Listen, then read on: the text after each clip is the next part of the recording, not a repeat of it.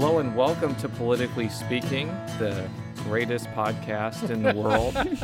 I'm your host, Jason Rosenbaum, a reporter with St. Louis Public Radio. Joining me in studio in St. Louis is Joe Manis and Rachel Lippman. And my very special guest today. Our very special guest. Our special guest, but mine as well, because this is my alderwoman in the city of St. Louis. Donna Behringer. It is so great that we have a preponderance of 16th Ward residents on this podcast now, which means we can vote the other two off whenever we want. It's a thrill to have you on today. Wait, when did this become Survivor all of a sudden? Well, you know, it's the ruthlessness of the majority sometimes. I love that show. He just came back from a couple of days in Jeff City. They get cut. Rubs off on him, yeah. I think I've lost my mind. So, you know, everybody should know where the 16th Ward is because it's probably the best ward in the entire world. But for the people that don't know where it is, which is most of the world, go ahead. Tell me what area of the city that you represent. Okay, the 16th Ward is in the southwest part of the city of St. Louis. It starts at Mackland. So I have the west side of Mackland, and then we go down Chippewa. And that is the northern border. And then when you get to Lansdowne, I shoot to Lansdowne towards the Metrolink station. And then the southernmost border is Loughborough, and it wraps around towards Wilmore Park, but I don't have Wilmore Park in there. I jump over River de Pere, and I have areas that have Afton, Shrewsbury, and Webster Grove zip codes. So I'm actually over on the other side of River de Pere where people don't realize that's still the city. It is, and that is a misconception that some people have that St. Louis is bordered by the River de Pere. If you actually go over it, there's still a little bit of St. Louis in it. And in fact, that's the part of St. Louis where Steve Stanger, a very famous 16th Ward native, grew up. So yes, and his father still lives in that house and is my constituent. And now, periodically over the decades, the 16th Ward has been represented by a Republican. Correct? Well, until Jim Shrewsbury, correct. Right. I mean, I'm going way before that. Yeah. It was Republican. And there's still, I think, a decent amount of Republicans that still live there, because if you go back to 2012, Mitt Romney got around 40% of the vote in the 16th Ward, which means that people who run for local offices or even state legislative offices, I don't think they can really afford to just rip Republicans left and right, because those are going to be the people that vote you into office because they might be pulling a Democratic ballot. Is that a fair assessment? It's right on the spot because we just had an election and my Republicans, who very much support me, did put my sign up, but they covered up the word Democrat on it. Oh, well, there you go. But I mean, this is just sort of always something I've wondered. Does it make even sense with the city of St. Louis to have party elections anymore? Is there, I mean, this is not at all what we were scheduled to talk about, but, you know, what about kind of nonpartisan elections? Does it make any difference? Would it make more of a difference if there was more of a party presence elsewhere? Or no, nobody cares if you're Republican or Democrat, as long as the trash is picked up, the streets are cleaned, and the lights are on. And we've also talked about why are we doing it, you know, in the spring, because of the cost to the city of St. Louis. As a fiscal conservative, I worry about the cost of having these elections in March and in April versus having them in August and November. Mm-hmm. And would that take a state law to change that, or could you do that with the Board of Aldermen? They might be able to. I mean, as long as those dates are sanctioned by the state, which they are. I mean, see, the March one actually is rare. There's very few territories in the state that do the March date. It is very unusual. But before we kind of delve into that topic a little more, tell me a little bit about yourself, kind of your background, and how you got into city politics. I'm only laughing because when people actually find out my background, they're kind of surprised. First of all, I'm not originally from St. Louis. I grew up in Jefferson City, Missouri, until I was going into high school. And my father got transferred from Jefferson City to St. Louis. But as a little girl growing up in Jefferson City, my mother worked in the Capitol.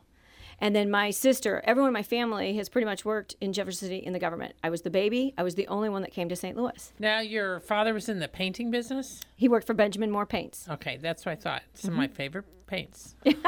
So where'd you end up going to high school when you came back? All right, when we moved to St. Louis, my mom and dad were looking for a house, and they actually looked in St. Louis Hills, but the realtor told them the city wasn't a place to put a child in school, and they convinced my parents to go to West County. And I went to Parkway West. That is the high school I went to. I am a Longhorn. And in my senior year in high school, my parents and I had come into the city, and they fell in love with the city. They wanted to move to the city, and I was all for it. So January of 1981, we moved into the mansion house, 18th floor, facing the arch with a balcony, and I thought I was the coolest person on the earth. But Not a you bad view. commuted to school every day at Parkway West to finish up your senior year? I sure did. And then I would bring the kids from the county into the city, and they were like, this is so cool.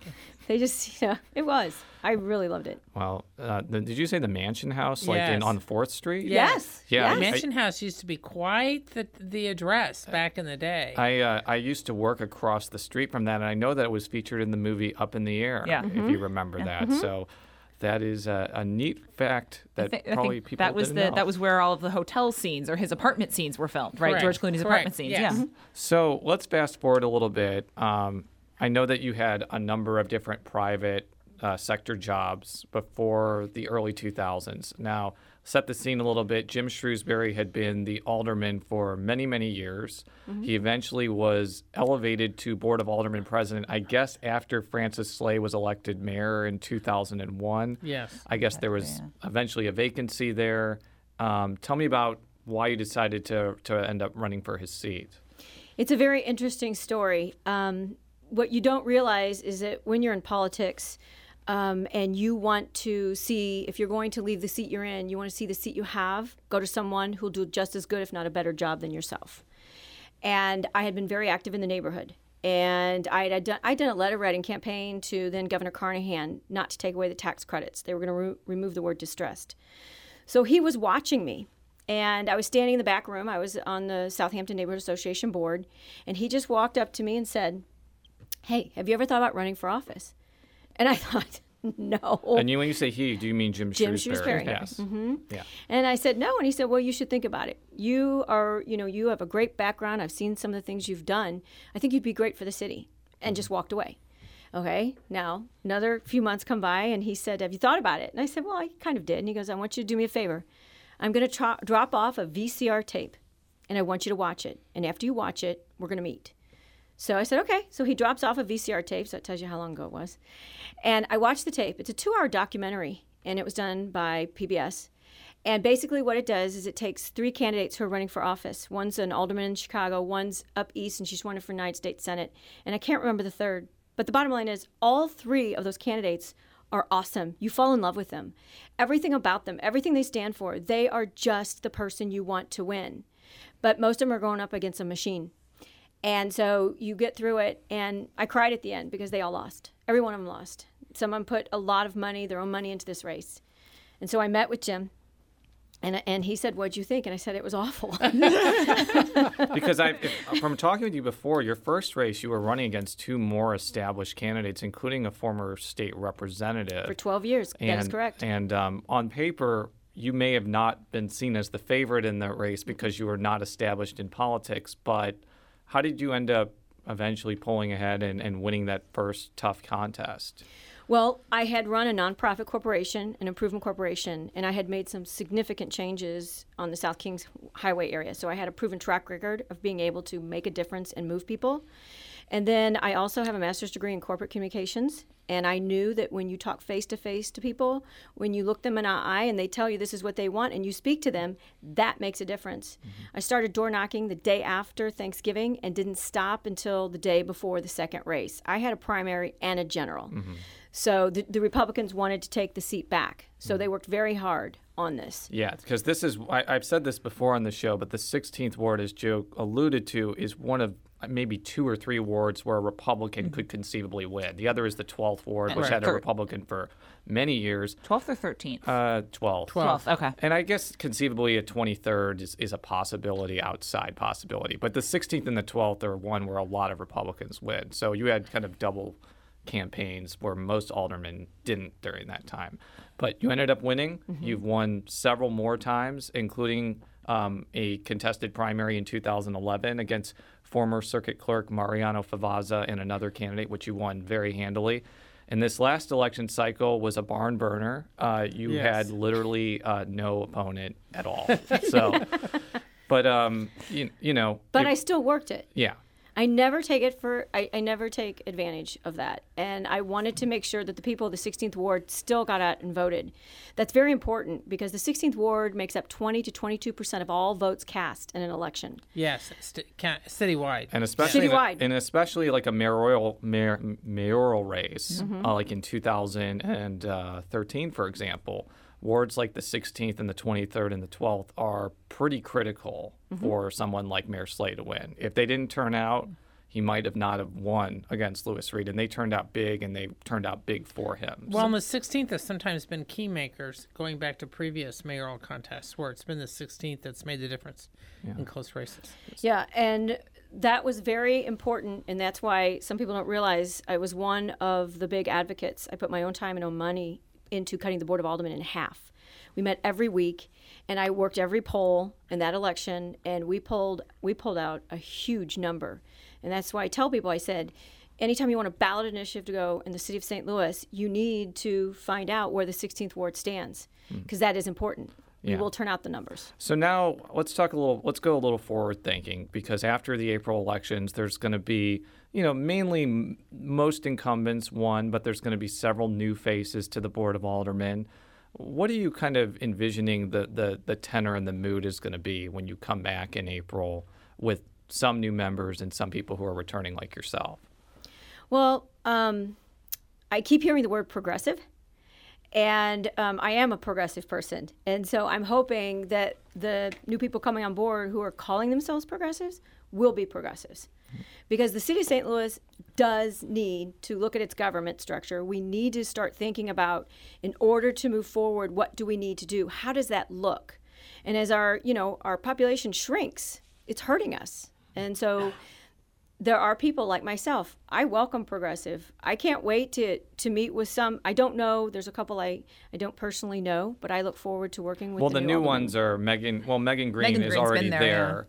Cara Spencer, assuming she wins her general election, will She be even there. have an opponent in the Yeah, general? she She's does. got a green, she has an right? independent Yes. candidate. Oh, independent, okay. And we learned from the Scott Ogilvie situation that you don't want to put the cart before the horse there. Correct. And Jack Kotar, who will almost certainly be the new 7th Ward alderman. Because there's no Republican. Yeah, and I think what you meant is like people like Megan Green and Cara Spencer kind of branded themselves as progressive alternatives to, I don't want to say conservative Democratic candidates, but ones that, for example, had the support of the Police Officers Association, or tend to be a little bit more aligned with Mayor Slay than with Board of Aldermen President Lewis Reed. I guess traditional is sort of the opposite word, not necessarily conservative as it's thought of, but just You sort can of the, you can name whatever label you like, but that's basically Well, what it seems was. like at least that the Board of Aldermen has, as a group, gotten a little younger and yuppier, to use the old phrase that's before some people's time. I mean, look, when I covered it back in the late 70s, it was all old white guys who had been there for decades, and one or two women. Now it's so totally different, and you have a lot of people, more professionals. I mean, it's just a very And different. I think, 11 different- or 12 are women now. So it's not quite half, but it's like 35 or 40% of the board are women. How do you think that has changed things over like the last 10 plus years you've been there?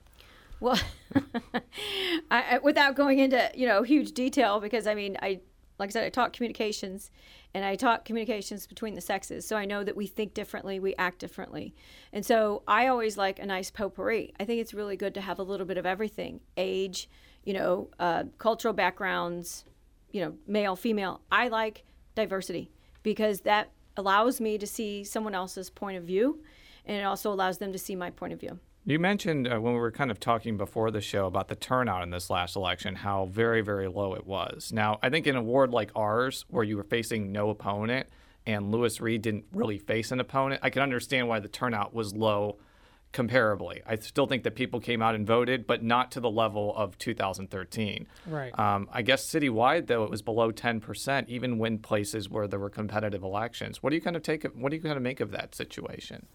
It bothers me. It bothers me more than people realize. I'm a very big picture person. I'm not into the parochial fiefdom. And so when I look at the city of St. Louis and I say to myself, here you had some really contested races, and we had winners who didn't even make 500 votes, and 500 votes came in my ward with nothing on the ballot. So if you're not going to come out when you have a contested aldermanic race where actually your alderman has the biggest impact on your everyday life, then that tells me that you're not going to be paying attention to how any other race in the future, when it's a city race, is going to impact you. You should. Were you surprised, for example, the Board of Aldermen, President Reed, didn't have like a legitimate, credible opponent running against him? And do you think that impacted the turnout? Yes. I mean, I was not surprised he did not have, and I do know it did impact the turnout. Yeah, because if it was if for example, let's say Shane Cohn had run against him, or Jennifer Florida had not been recorder of deeds and decided to run against him for Board of Aldermen president, I think the turnout would have been higher because it would have been there have been more people and more organization trying to get out the vote for those two people. But again, with all due respect to Jimmy Matthews, he didn't raise any money. He was basically campaigning by himself, and he basically gave the Board of Aldermen president a pass because nobody else ran against him. Correct. Do you think any of the current news stuff for the last 6 months, Ferguson, some of the protests around Shaw, not that it would have had a direct link, but I just wondered if it kind of affected the mood of the electorate at all and might have affected things. I think it did, maybe one or two individual wards, but I'm curious as to kind of your thoughts as far as whether or not the latest events, the Rams, all this other stuff, had some effect on the mood of the electorate at all. Oh, I absolutely do think it did. Our city is still, I still see us wounded. We're still walking around wounded. We have not healed. And so I don't think anybody was up for any type of a political election or race that would bring any more negative tone to our city. Actually, that inadvertently segues into a clip that I want to play from Board of Aldermen President Lewis Reed, who kind of talked about the divisions of the city in general. And I kind of wanted to play that and get your response to it. The division that exists within St. Louis is something that we now have an opportunity to address. And and I'm talking about the racial division in our city. Because now we are forced in a position where we have to have those difficult discussions. And before, those discussions just weren't happening. So I know, Lewis Reed defeated Jim Shrewsbury. I don't think that you're a particular ally of Lewis Reed. But given what Joe just said and what he just said, is our city kind of at this crossroads where we can talk about issues of race and racial divisions more openly? And what do you kind of think of all of that? No. Rachel's down at the Board of Aldermen. She has seen the toxicness that's gone on down there. And you just sit there and listen. But I've seen things that I never thought I'd see in my lifetime, ever. Can you be specific, like with an example or two? No, I don't want to call people out. Well, I don't mean like specific people, but if there are specific types of behavior or things that you think that have created this toxic situation. I think when you stand up and you posture on the floor of the Board of Aldermen and you paint that broad stroke brush about how, everyone on this side's getting something and everyone on this side isn't, and that's so invalid and so incorrect. And I don't think we're having any discussions. All we have right now is a monologue. There is no dialogue going on. And I would love to be a part of the dialogue, but like I said, I don't see dialogue happening, just a monologue. Well, let's kind of go to an actual issue where I think that there is kind of two very distinct sides, and that's the police board. Civilian Oversight Rachel, Board. I always ask you to kind of explain the background because I don't pay attention to it day to day, and I have a 1-year-old baby that I take care of most of the time rather than focus on the board's I can't understand why Brandon would be a higher priority than the intricacies of the Civilian Oversight Board. This is just me punting for being spacey, but tell us a little bit about that. So as it stands right now, Civilian Oversight Board would be a 7-member board drawn from all over the city. I think each ward would be each of the wards is divided. There's 4 wards to sort of each police civilian oversight district. Members would be appointed by the mayor, confirmed by the Board of Aldermen, and they would essentially be overseeing internal investigations, and as it's written right now, could, under certain circumstances, launch their own investigations if they don't think internal affairs did it correctly. There's language in there that the police want to see removed that would allow them to sit in on interviews between internal affairs investigators and an officer under investigation. And there's other provisions that basically say they have to investigate all complaints that come to them, and the board can take a complaint to internal affairs. It's another level of review, oversight, however the term you want to use. It was first tried in 2006. Mayor vetoed it because he didn't believe the city had the authority to do so at the time under the charter. So I think you come at it from a little bit of a different perspective than some of our other guests, because I'm pretty sure a lot of police officers live in our ward or live in the 12th ward. And I think that the Police Officers Association, is that in the 16th ward, the headquarters, or is that in Ogilvy's ward? It's on Hampton. It's Vaquero. Vaquero. I drive by it every single day. But, we've had people on the show before who are very gung-ho about the police board, people who weren't endorsed by the Police Officers Association. What's kind of your take on this entire situation coming from the perspective that you have? Yeah. Well, first of all, anyone who knows me knows the first thing I look at is what's it going to cost. We're a city that does not have any money. So when I looked at some other civilian review boards in other parts of the United States, they're in the budget. They have money. And so, and when I'm saying not money to pay people to be on it, but rather to make it function correctly.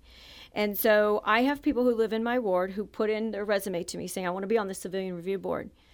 And they said, but here's my concerns. And they outlined, from a lawyer standpoint, one of the questions was, I'm not covered. If something goes wrong and I serve on this board, there's no insurance on me. They can go after me. And so we need to protect whoever's on that from being sued. So I looked at that. I looked at the cost of, okay, who's going to keep the records? Who's going to take the records? Where the meeting's going to be? How are we going to do this? So I looked more at the process, and the process wasn't answered. And while that doesn't have to be answered in every piece of legislation, you have to admit this is not a regular piece of legislation. It's a major piece of legislation. It's a major. And so when I looked at it, I said to myself, okay, I have questions, but, I don't know where to go at this point because it was not. I went to the one hearing that was at City Hall. The one public hearing. Where the brawl broke out, where things I never thought I'd hear someone say into a microphone were said. They were so lewd and crude that I just, like most people, just shut down. It's like, if we can't even have a discussion about this, then why are we even looking at it? Because you shouldn't be allowed to say certain things when you're on the floor testifying. It's interesting because I kind of mentioned before, we've had other people on this show and talked about it. One of them was Christine Ingrassia, who I would classify as kind of a more progressive V type of alderwoman. But when she was on our show, she had concerns about the fact that the Police Officers Association was not in the loop, at least at the point in time when she was on the show. Well, let's hear a clip from her. I was a little bit disappointed. There were a lot of folks at the table with Alderman Kennedy drafting that bill, but nobody looped in the Police Officers Association. And I think that's unfortunate because I think they should have been at the table to have their 2 cents put in. Now, do you agree with her on that?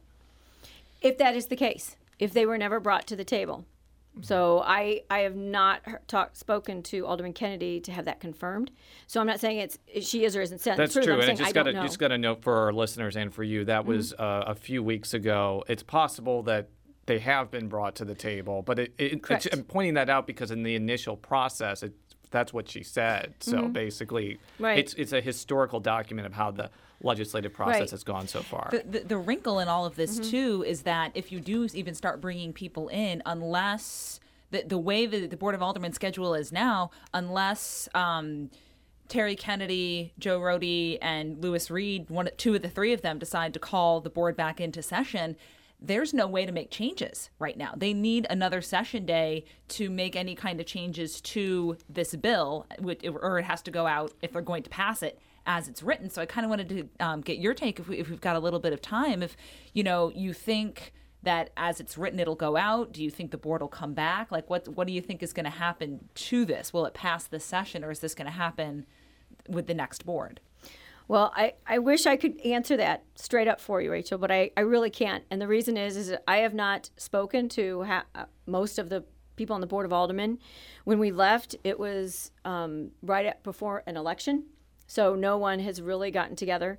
I can say that I have concerns about the way it is now, but here's the thing. It's like you're either on one side or the other.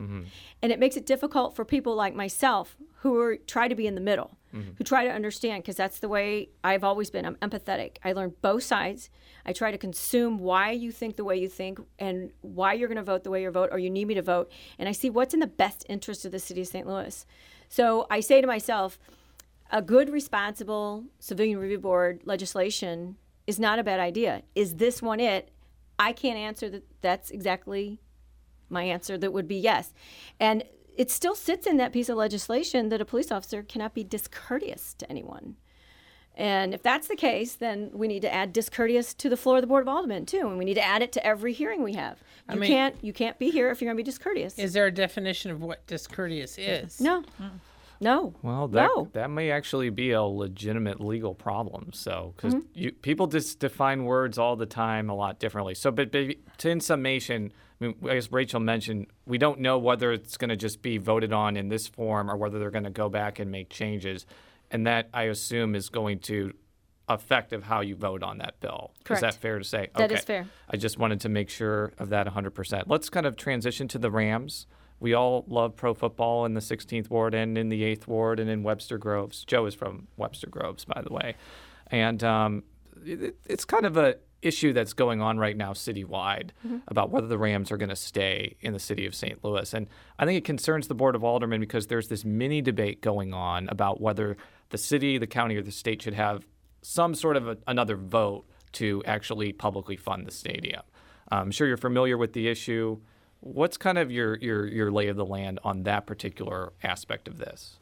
Well, when I was the chair of Convention and Tourism, I had met with Kitty Ratcliffe, and she explained in pretty much detail everything that had to do with the current stadium, with everything that worked with the Rams and how all those were set up. And the one thing I told my constituents then is if they're going to use your tax dollars to build a new stadium, that you have the right to vote on it because it's your tax dollars. So the city of St. Louis residents heard it from me, and that's the way it was told to me.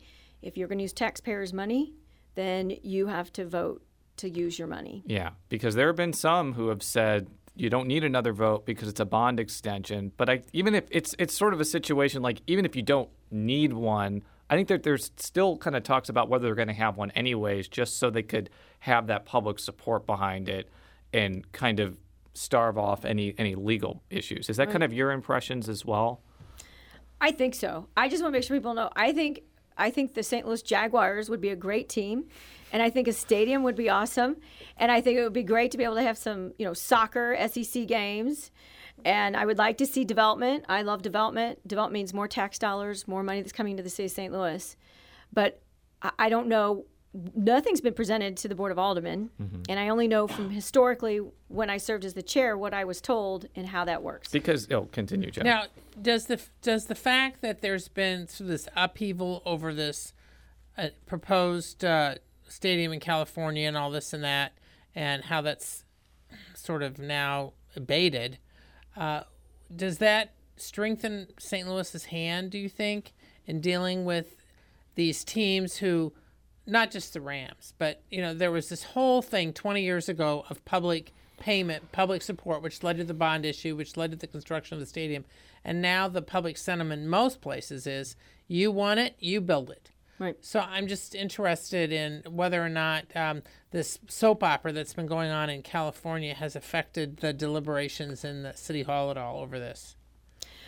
Well, we've been on break, so I'm going to say that I've not had any serious conversations with anyone at City Hall regarding this. But I do know when I'm out in the 16th Ward, when I'm with my residents, they are truly offended by the fact that the Rams were in California. I mean, in California, they were all dressed as Rams. They're like, come on, we'll take you. We'll build you anything you want. You can have anything you want. And they were like, they want them that bad, take them. But we still want a football team. It's not that we don't want a football team. It's just that maybe it's not the Rams. But yes. As it was alluded to before, I was in Jefferson City the last couple of days, and I know you're a city policymaker, but I talked with somebody from the Kansas City side of the fence who's been really questioning whether the governor can just extend bonds by fiat. It's Ryan Silvey, a Republican from Clay County. he provided an interesting perspective because Jackson County has done stadium overhauls with local money. Let's hear what he has to say.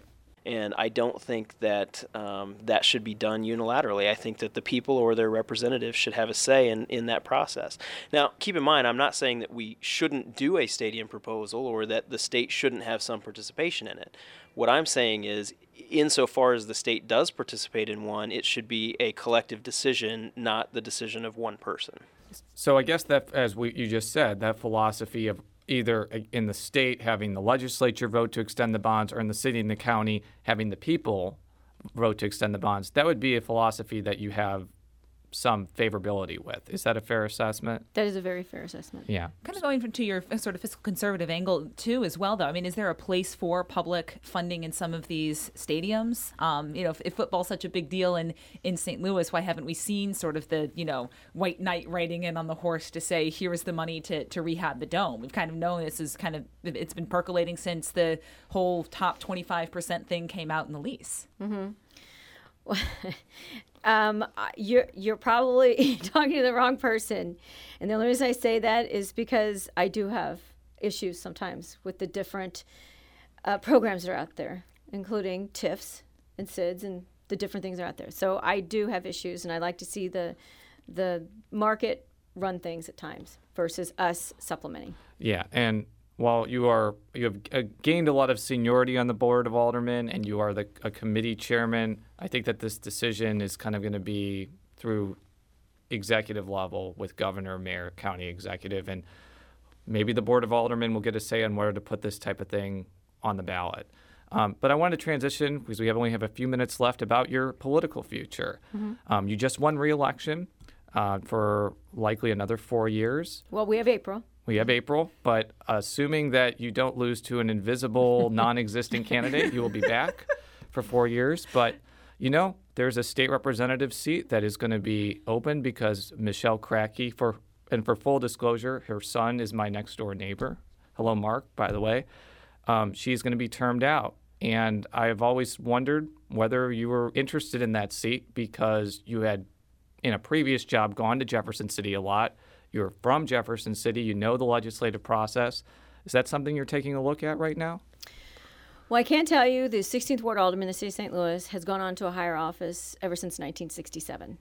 So the 16th Ward has a level of expectation that their leadership does go to a higher level.